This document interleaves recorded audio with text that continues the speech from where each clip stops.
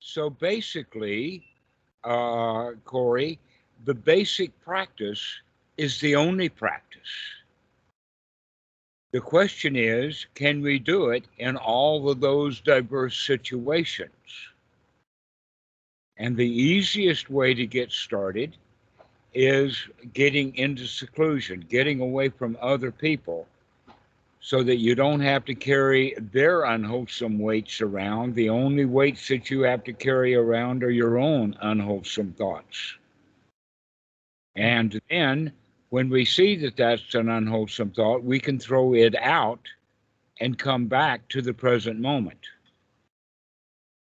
And when we keep doing that over and over and over and over and over again, eventually the mind will kind of settle into or stay into a wholesome state. If we can get that going, then the question is, can you stand up out of the chair that you're in and still maintain that really, really good, gushy sensations and feelings that are associated with the wholesome thoughts? And then can you walk around the room? And then can you say hi to other people and still maintain that? But nobody practices that way. Mm. What they do is they practice as whenever they can and what they do, and then they say, okay, it's time to stop now. I've got other stuff to do. And then they go away and they forget all about it. And then Granny or the mother in law comes into the room and they're right back into their old state again. Mm-hmm. Okay. So the question is can you be in a really good state and Granny or the mother-in-law come into the room and you can maintain that good state? Because if you're not in that good state and they walk into the room, it's going to be really hard to get yourself into that good state while they're there, because they're going to be adding, they're saying, what the hell are you doing? Meditation is no good. You ought to get out there and make some money so that you can have my grandbabies, you know. That's the kind of attitude that they're going to have. And the question is, what attitude do you have when you're having to listen to other people's crap? Mm. Because that's about the only thing that you're ever going to get from anybody else is their crap. Mm-hmm. Because they want something. That's why they're talking to you, is because they want something. Yeah. So we have two worlds to live in, and those two worlds can either be divided up in the sense of morning and afternoon. It can be divided up in the sense of 5 years this and 5 years that. Or it can be divided up as to 1 minute this and 1 minute that. Mm. Okay. And what is that? Being alone and practicing well and getting the mind straightened out. And then the other one is dealing with other people. And if you have the possibility of dealing with other people who are also of a noble mind, then it's easier to deal with other people who are noble rather than people who are ordinary people. But very few Westerners have that opportunity. Mostly what they have is either they're on their own trying to develop nobility or they're out in the world. And learning to deal with that world happily, friendly, is a lot of work. Mm. And the place to learn that is when we're alone. To learn to make friends with yourself, to learn to accept that you're just a human, that you make mistakes, that you screw up, that you get angry. All of that kind of stuff is part of self acceptance. Because if you say, oh, I'm not supposed to be angry, then the next thought will be, oh, I'm not supposed to be angry, therefore I'm not angry. Even when they are angry, they'll say, no, I'm not supposed to be angry, therefore I'm not angry. And now we're in a state of delusion. Mm. Okay, so let's take the rules out of it. And so instead of saying you're not supposed to be angry, we can say, aha, but we all are subject to anger. Let's pay attention to it instead. So on one ground, we have the rule, thou shalt not be angry. And here we go around breaking the rule, and then we hide from it. Oh, I'm not supposed to break that rule. So let's take the rule out and make it a reality. The reality is that you do get angry, and that is dukkha. And if I can see the dukkha, then I can come out of it. So we become friends with ourselves in the sense of, yes, I'm even friends with the angry me. Mm. Because the angry me needs a friend too. Yeah. And so we can come out of the anger because we can see it for what it is, see that it's a dukkha, and recognize, oh, I don't have to be angry right now. And my choices would be either to not be angry or to be angry and do nothing about it. Mm. I do not have the choice of being angry and doing something about it because I'm sitting here alone. I can't do anything about it other than deal directly with the anger. And we get into the method and the actions of doing it that way, so that when we have to then go out and deal with the world, we can deal with the world in that same way. Right. And so if we get angry at the world, we'll see, oh, that's anger, and I don't need it. It is uncomfortable. Why should I bother to get angry at that world when I'm in fact practicing to become friends with my angry self? Now, when I'm angry out in public, I can also be friends with my anger and the people who are there triggering my anger. That I can't blame them for my anger. They're my friends too. And so we begin to get that idea of friendship going even for the world. Mm. That remember when someone says, oh, the world is really, really screwed up. I mean, look at American politics, look at the war in wherever, Kosovo or Ukraine or Vietnam, wherever the war is. Oh, that's so terrible. And look how much suffering there is. But what we have to look at is that those thoughts are in a mind. It's not the reality, it's only the reality of the guy who has that mind. Because it's also possible, like a guy like me, and says, oh, well, the world's a wonderful place. It's got a whole lot of wonderful people that are sometimes unhappy. And you see, now we're changing the attitude about the world. The attitude is that the world is not a dangerous, terrible place that we have to avoid. Now it's something that we can handle easily with friendship. And so basically, there's just one practice, and that is to learn to nurture, care for yourself, to be friends with yourself.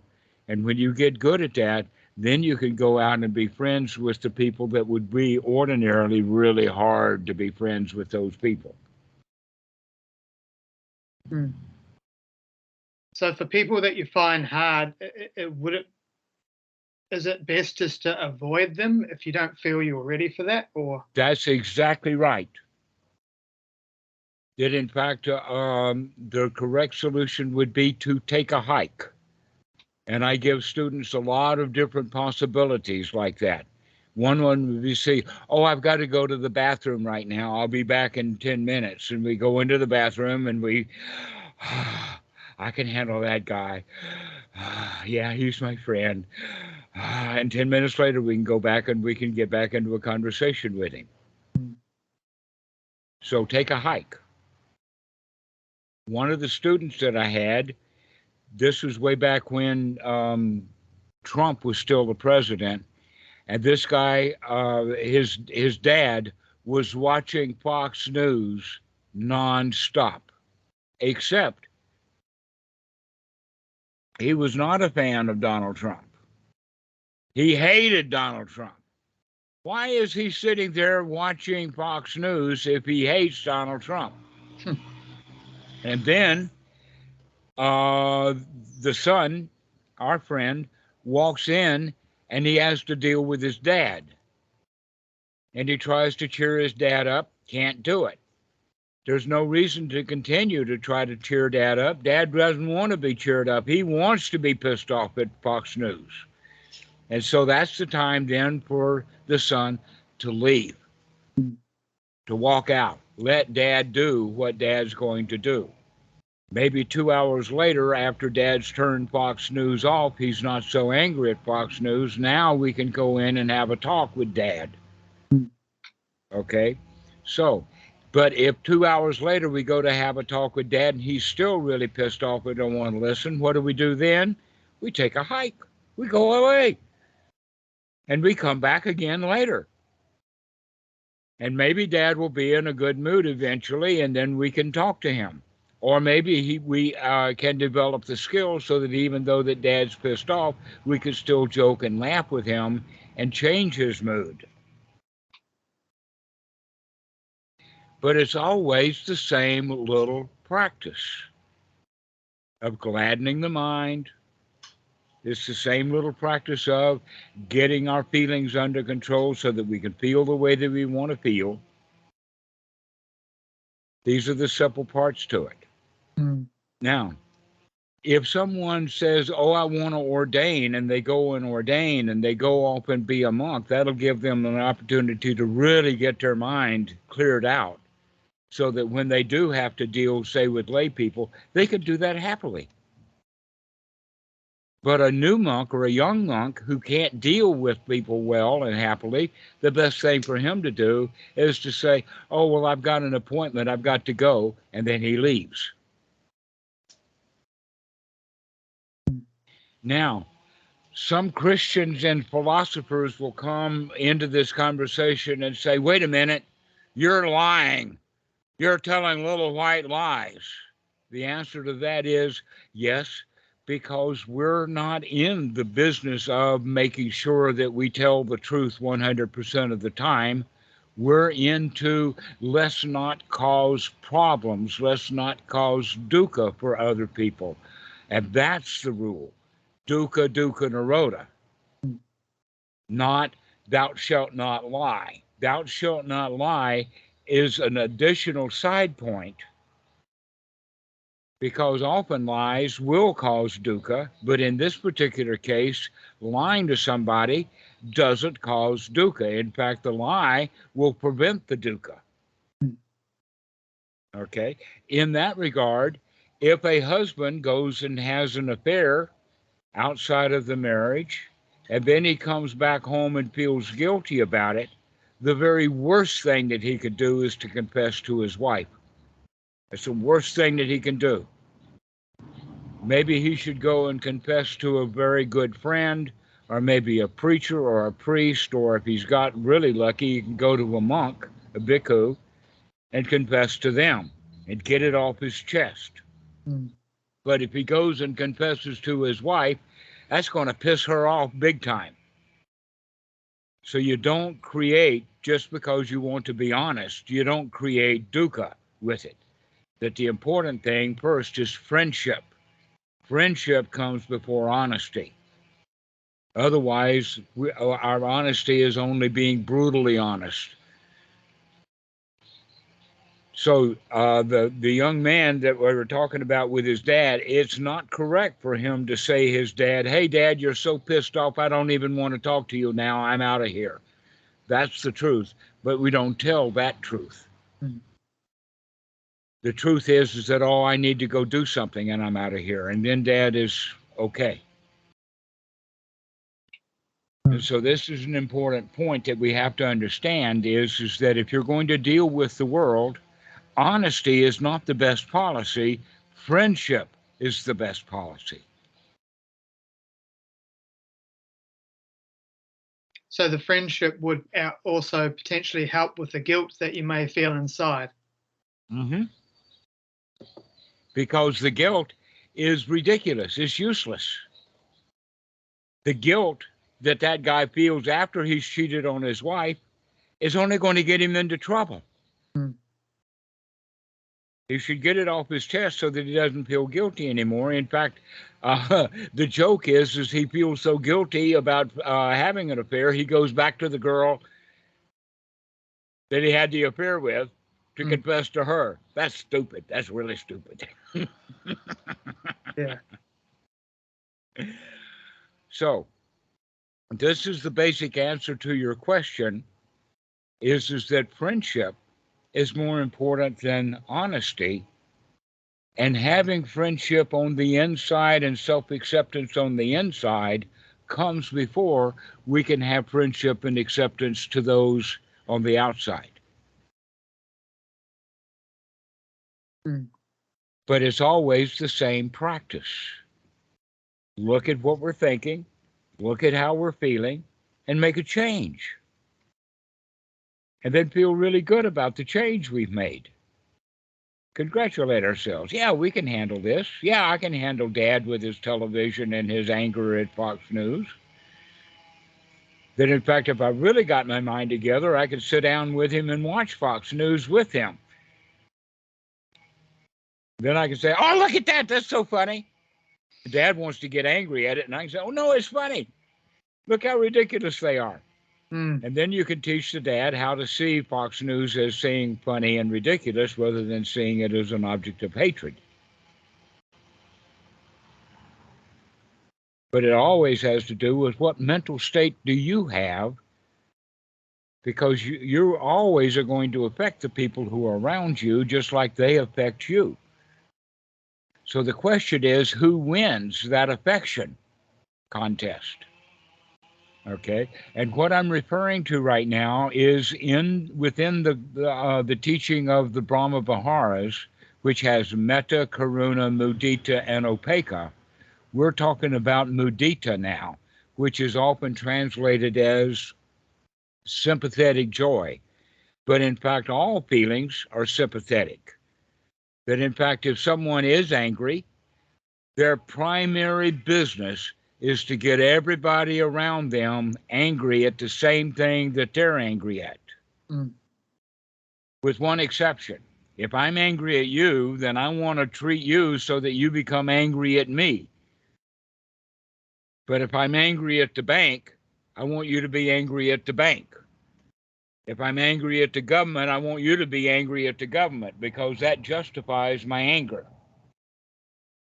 That's what the news does, isn't it?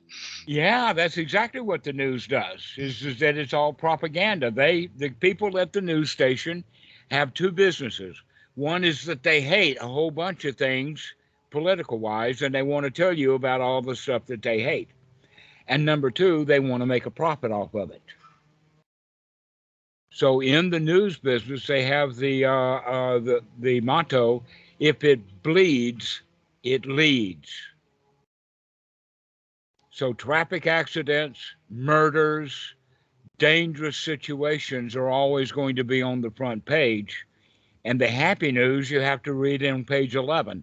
Mm-hmm. If it's in the newspaper at all, there's no happy news. Why? Because happy news doesn't sell newspapers. Nobody's going to pay a quarter or a dollar to read about happy news. Mm. But they will read about the accidents and the bridge falling and the cop that got shot and all of that kind of stuff. They want. Okay, so this is news. Whether it's on the newspaper or the news internet or on cable news or any place like that, the business of these places is to create a sense of non-well-being. Mm.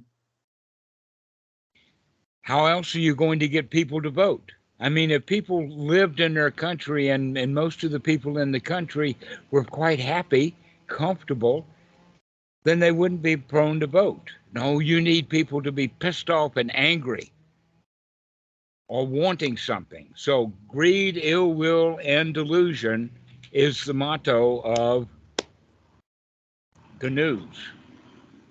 They want you to go vote. They want you to go vote by either getting you ticked off at one group or promising something to you that you want. Mm. And so the Democrats, they're on the side of, oh, I want you to vote for me so that I can help you do this. And the Republicans will say, oh, I want you to vote for us because we too, like you, are really, really pissed off at the Democrats or at the blacks or at the Muslims or at the Jews or at the immigrants or whoever that we're angry at. We want you to be angry enough at them so that you'll come vote the way that we want you to vote. Mm. Okay? That's the ordinary world.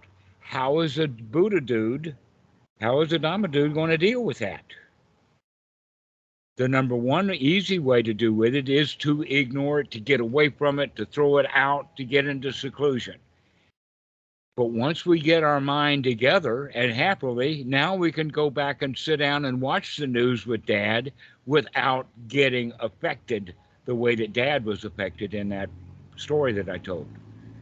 That I could sit there and I can watch the news, I can watch Donald Trump, and I can say, wow, what a master clown he is. Yeah. Look at how many people's minds he is able to control, and he's a buffoon. What a show this is. Wow, I could really enjoy a show like that and begin to see then that the propaganda of the news is just a matter of a show. It's just the way that the system works. But it's not my problem. Mm. And so I introduced to you the concept NMB. Learn this well. NMB, not my problem. NMB, not my business. That you make your business things that are going to be helpful and useful and valuable and wholesome for people. And the stuff that is a problem, that's not my problem. That's not my business. Mm. The news, that's not my problem. It's not my business, but it is my entertainment. It's quite a show. Yeah. Why? Because I'm no longer emotionally involved with it. My emotional involvement is with joy, pleasure, friendship, nurturing.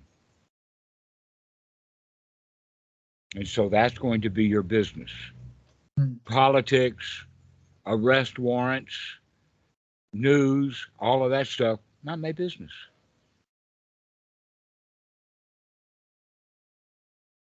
Yeah. So this is how you could deal with the world is first off, all of those problems out there, not your business. An example would be, let us say, because it's such a long-term thing, global warming or climate change. And a lot of people are very, very freaked out about it. I mean, even in New Zealand, people are beginning to see the effects of climate change. Guess what? They don't like it. They don't like it. Okay? What are they going to do now that they don't like it? Well, Adama is going to sit there and say, hey, if it's going to get hotter, I can handle that. If I can handle the heat of right now, I can handle the heat of New Zealand when it begins to warm up. A lot of people would, in fact, would like New Zealand to warm up. Yeah. And so the demonstrators don't want it to change. They want it to be the way that it is now. They go out and they demonstrate. Sometimes they'll even get, like in the United States, they'll fly in an airplane just to go to a rally. And they're burning. I mean, if you're going to want to have global warming, if you want to actually do something about global warming, don't drive, don't travel, don't use electricity, live a natural life. Right? But people don't do it in the West. They say, oh no, global warming is my problem. I've got to go demonstrate. I've got to go talk to politicians. I've got to start hating the oil industry and all kinds of stuff like that. To where the reality is that global warming is not my business. My business is, can I handle it? And so that kind of idea then gets us out of wanting to fix things. I mean, there are so many things that need to be fixed, for instance, with one party or another. But if I sit there and think about how can I fix the Republican Party, I'm just making myself miserable. Yeah. But if I say, oh, the Republican Party, they can take care of themselves okay, and I don't have to help them. They probably don't even want my help.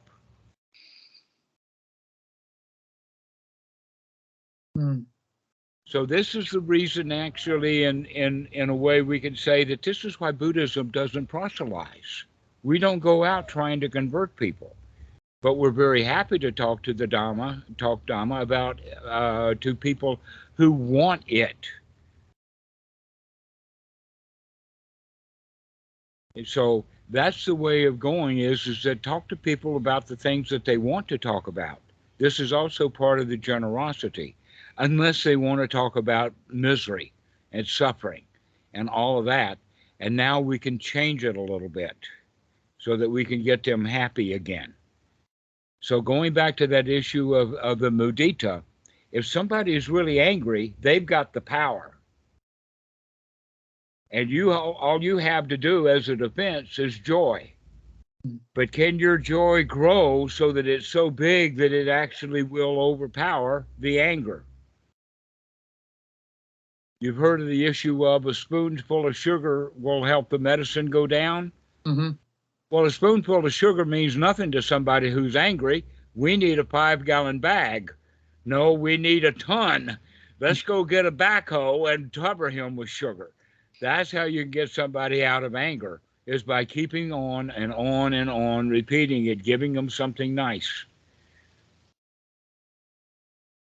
And so we can, in fact, get people out of their anger, but we have to recognize that if we're not careful, we will start to vibrate sympathetically with their anger, because that's what they want. Mm. But you don't have to once you recognize that. Oh, he just wants to get me angry. I don't have to get angry. He's my friend. Let me treat him like a friend.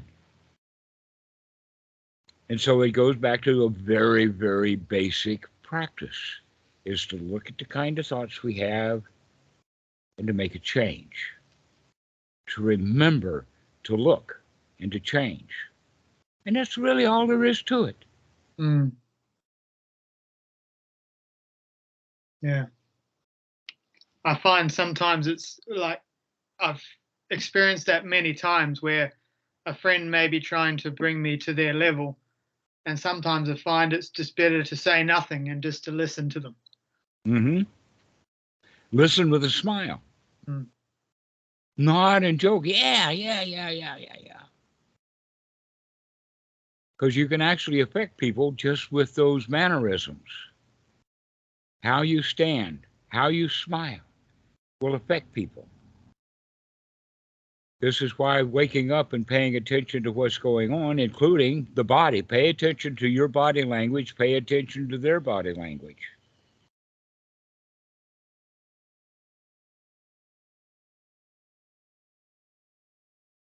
Pay attention to your body, the body language, pay attention to the way you feel, and pay attention to the thoughts that you're having. And if their anger is overpowering you, then the right thing to do is to take a hike. Get out of there. And then when you leave, congratulate yourself. Well, I'm sure glad I left that one. Yeah. So the first thing, then, let's do it this way. The first thing is to get your own mind together. Get yourself friendly with yourself. Accept yourself, foibles and all. Allow yourself to be okay. Everything is all right. And now we go and we test the world. And we come in and we say, wait a minute, I'm not ready. Let me get some more. And then we go back and wait a minute, I'm not ready again. Now I can come 3 seconds. Now I have to leave. 10 seconds this time. And now I have to leave. Okay. Then 10 minutes. And then I have to leave. And pretty soon, yeah, I can handle this. And so it's a matter of training. So I would say dealing with the world would be very much like weightlifting. You can't lift 200 kilograms of bad feelings, but you can lift 1 kilogram of bad feelings, and we could do that over and over again, get some strength built up so that I can handle a little bit of bad feelings, and by doing that, I now can handle other people's bad feelings better. Mm. So one Or way to you can occasionally go to the Watt and be around other happy people, and then it's easy lifting. one way to recognize that those negative feelings will be the heaviness that sometimes you can feel. Mm-hmm. Right. That's why we have phrases in English like getting it off her chest. Why? Because it's heavy. Mm. Anxiety is heavy. Stress is heavy. Guilt is heavy. And we need to set that stuff down, get it off our chest. Come back to being in a friendly state. So how can you do that? Well, you've already given you the key.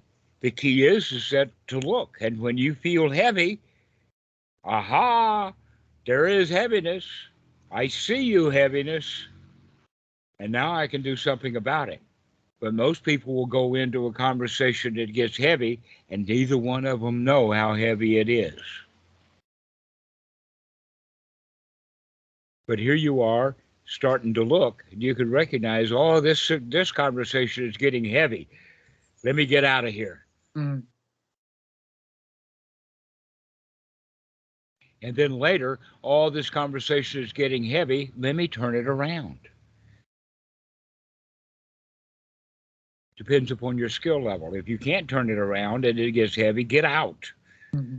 Take a hike. Mm. There's an old story. It comes out of Shakespeare, I think. Oh no, it doesn't. But it references Shakespeare. You probably heard the phrase, "When the tough get going." No, when the going gets tough, the tough get going. Yeah, you've heard that. That's ordinary worldly stuff. In our phrase, the intermediate place would be when the going gets tough, the bard go drinking. But the third one is when the going gets tough, the Buddha takes a hike. Mm-hmm. When the going gets tough, get out. Mm. And then, in fact, in the suttas, there are 4 major references for that. The monks should not stay in or live in a war zone. They should get out. Also, if there is a flood, or if there is a famine, or if there is a lack of food, then the monks should get out. Why should they get out? Because that leaves the food that would be there for those people who don't get out. And the monks should get out and go someplace where there is food. Also, the same thing would be with disease.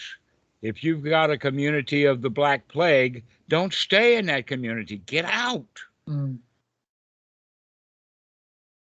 That was the advice for COVID. When COVID comes, get out. And the nurses so many nurses got sick with COVID because they didn't get out when the COVID patients came to the hospital. They stayed in the hospital and they got sick. All right. So in all of these cases, the Buddha's recommendation is to leave. Go someplace else. Find a better place to be. And so if you're having an argument with somebody, the best thing to do is to leave. Go to the toilet. Go to the moon. It doesn't matter. Get out.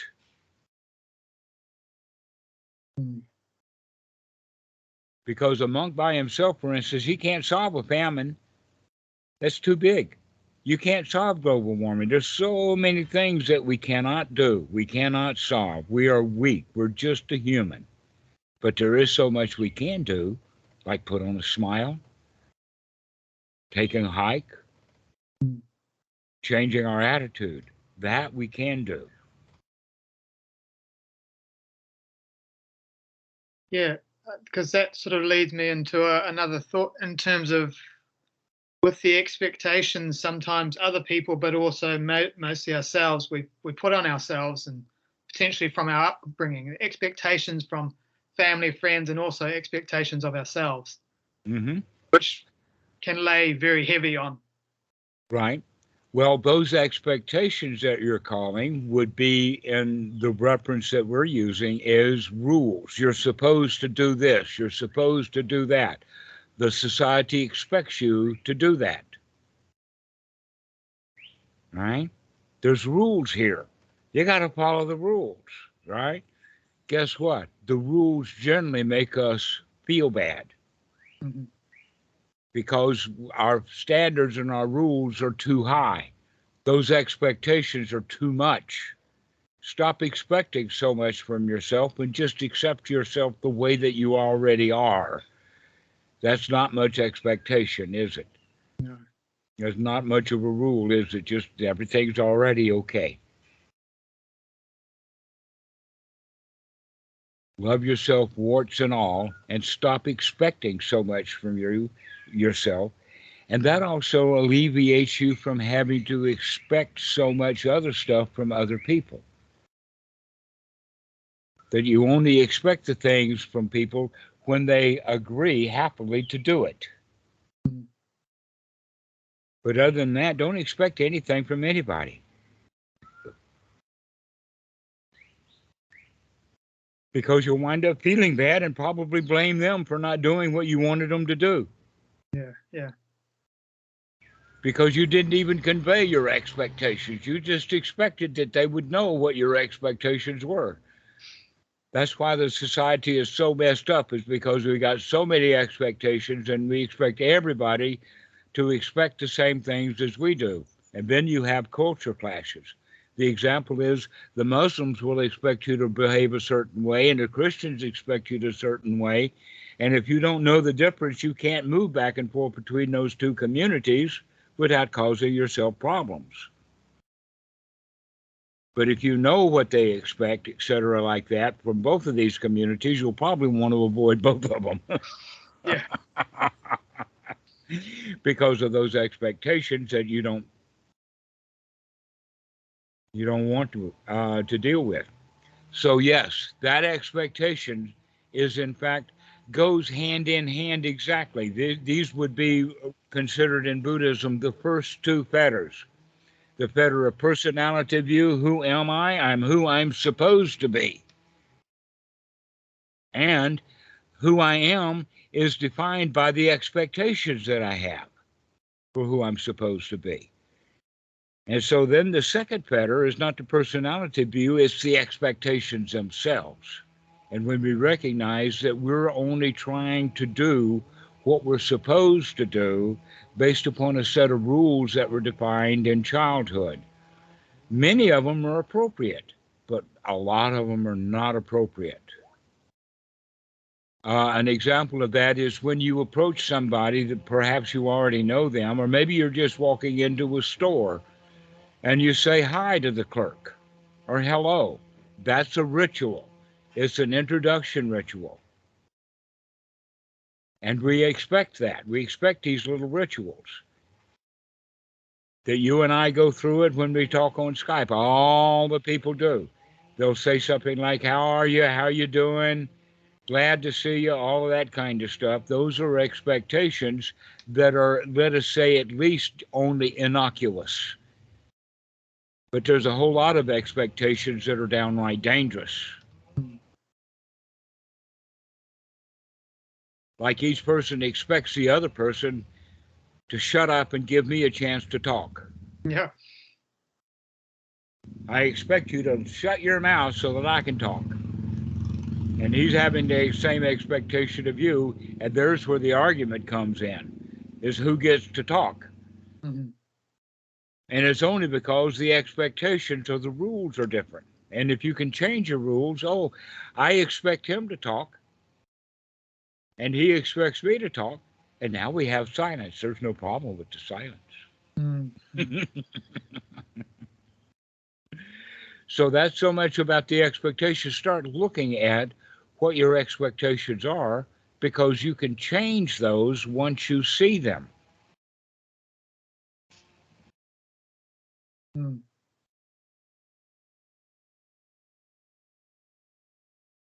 So when you see them, you can change them. And now here's the only expectation that's left. There's really only one expectation. There's also, we could say there's only one rule. And what is that one rule? It's the teaching of the Buddha. Dukkha, dukkha nirodha. I expect you not to cause me grief. And then later I can say, I expect that any grief that you can give me doesn't stick. Mm.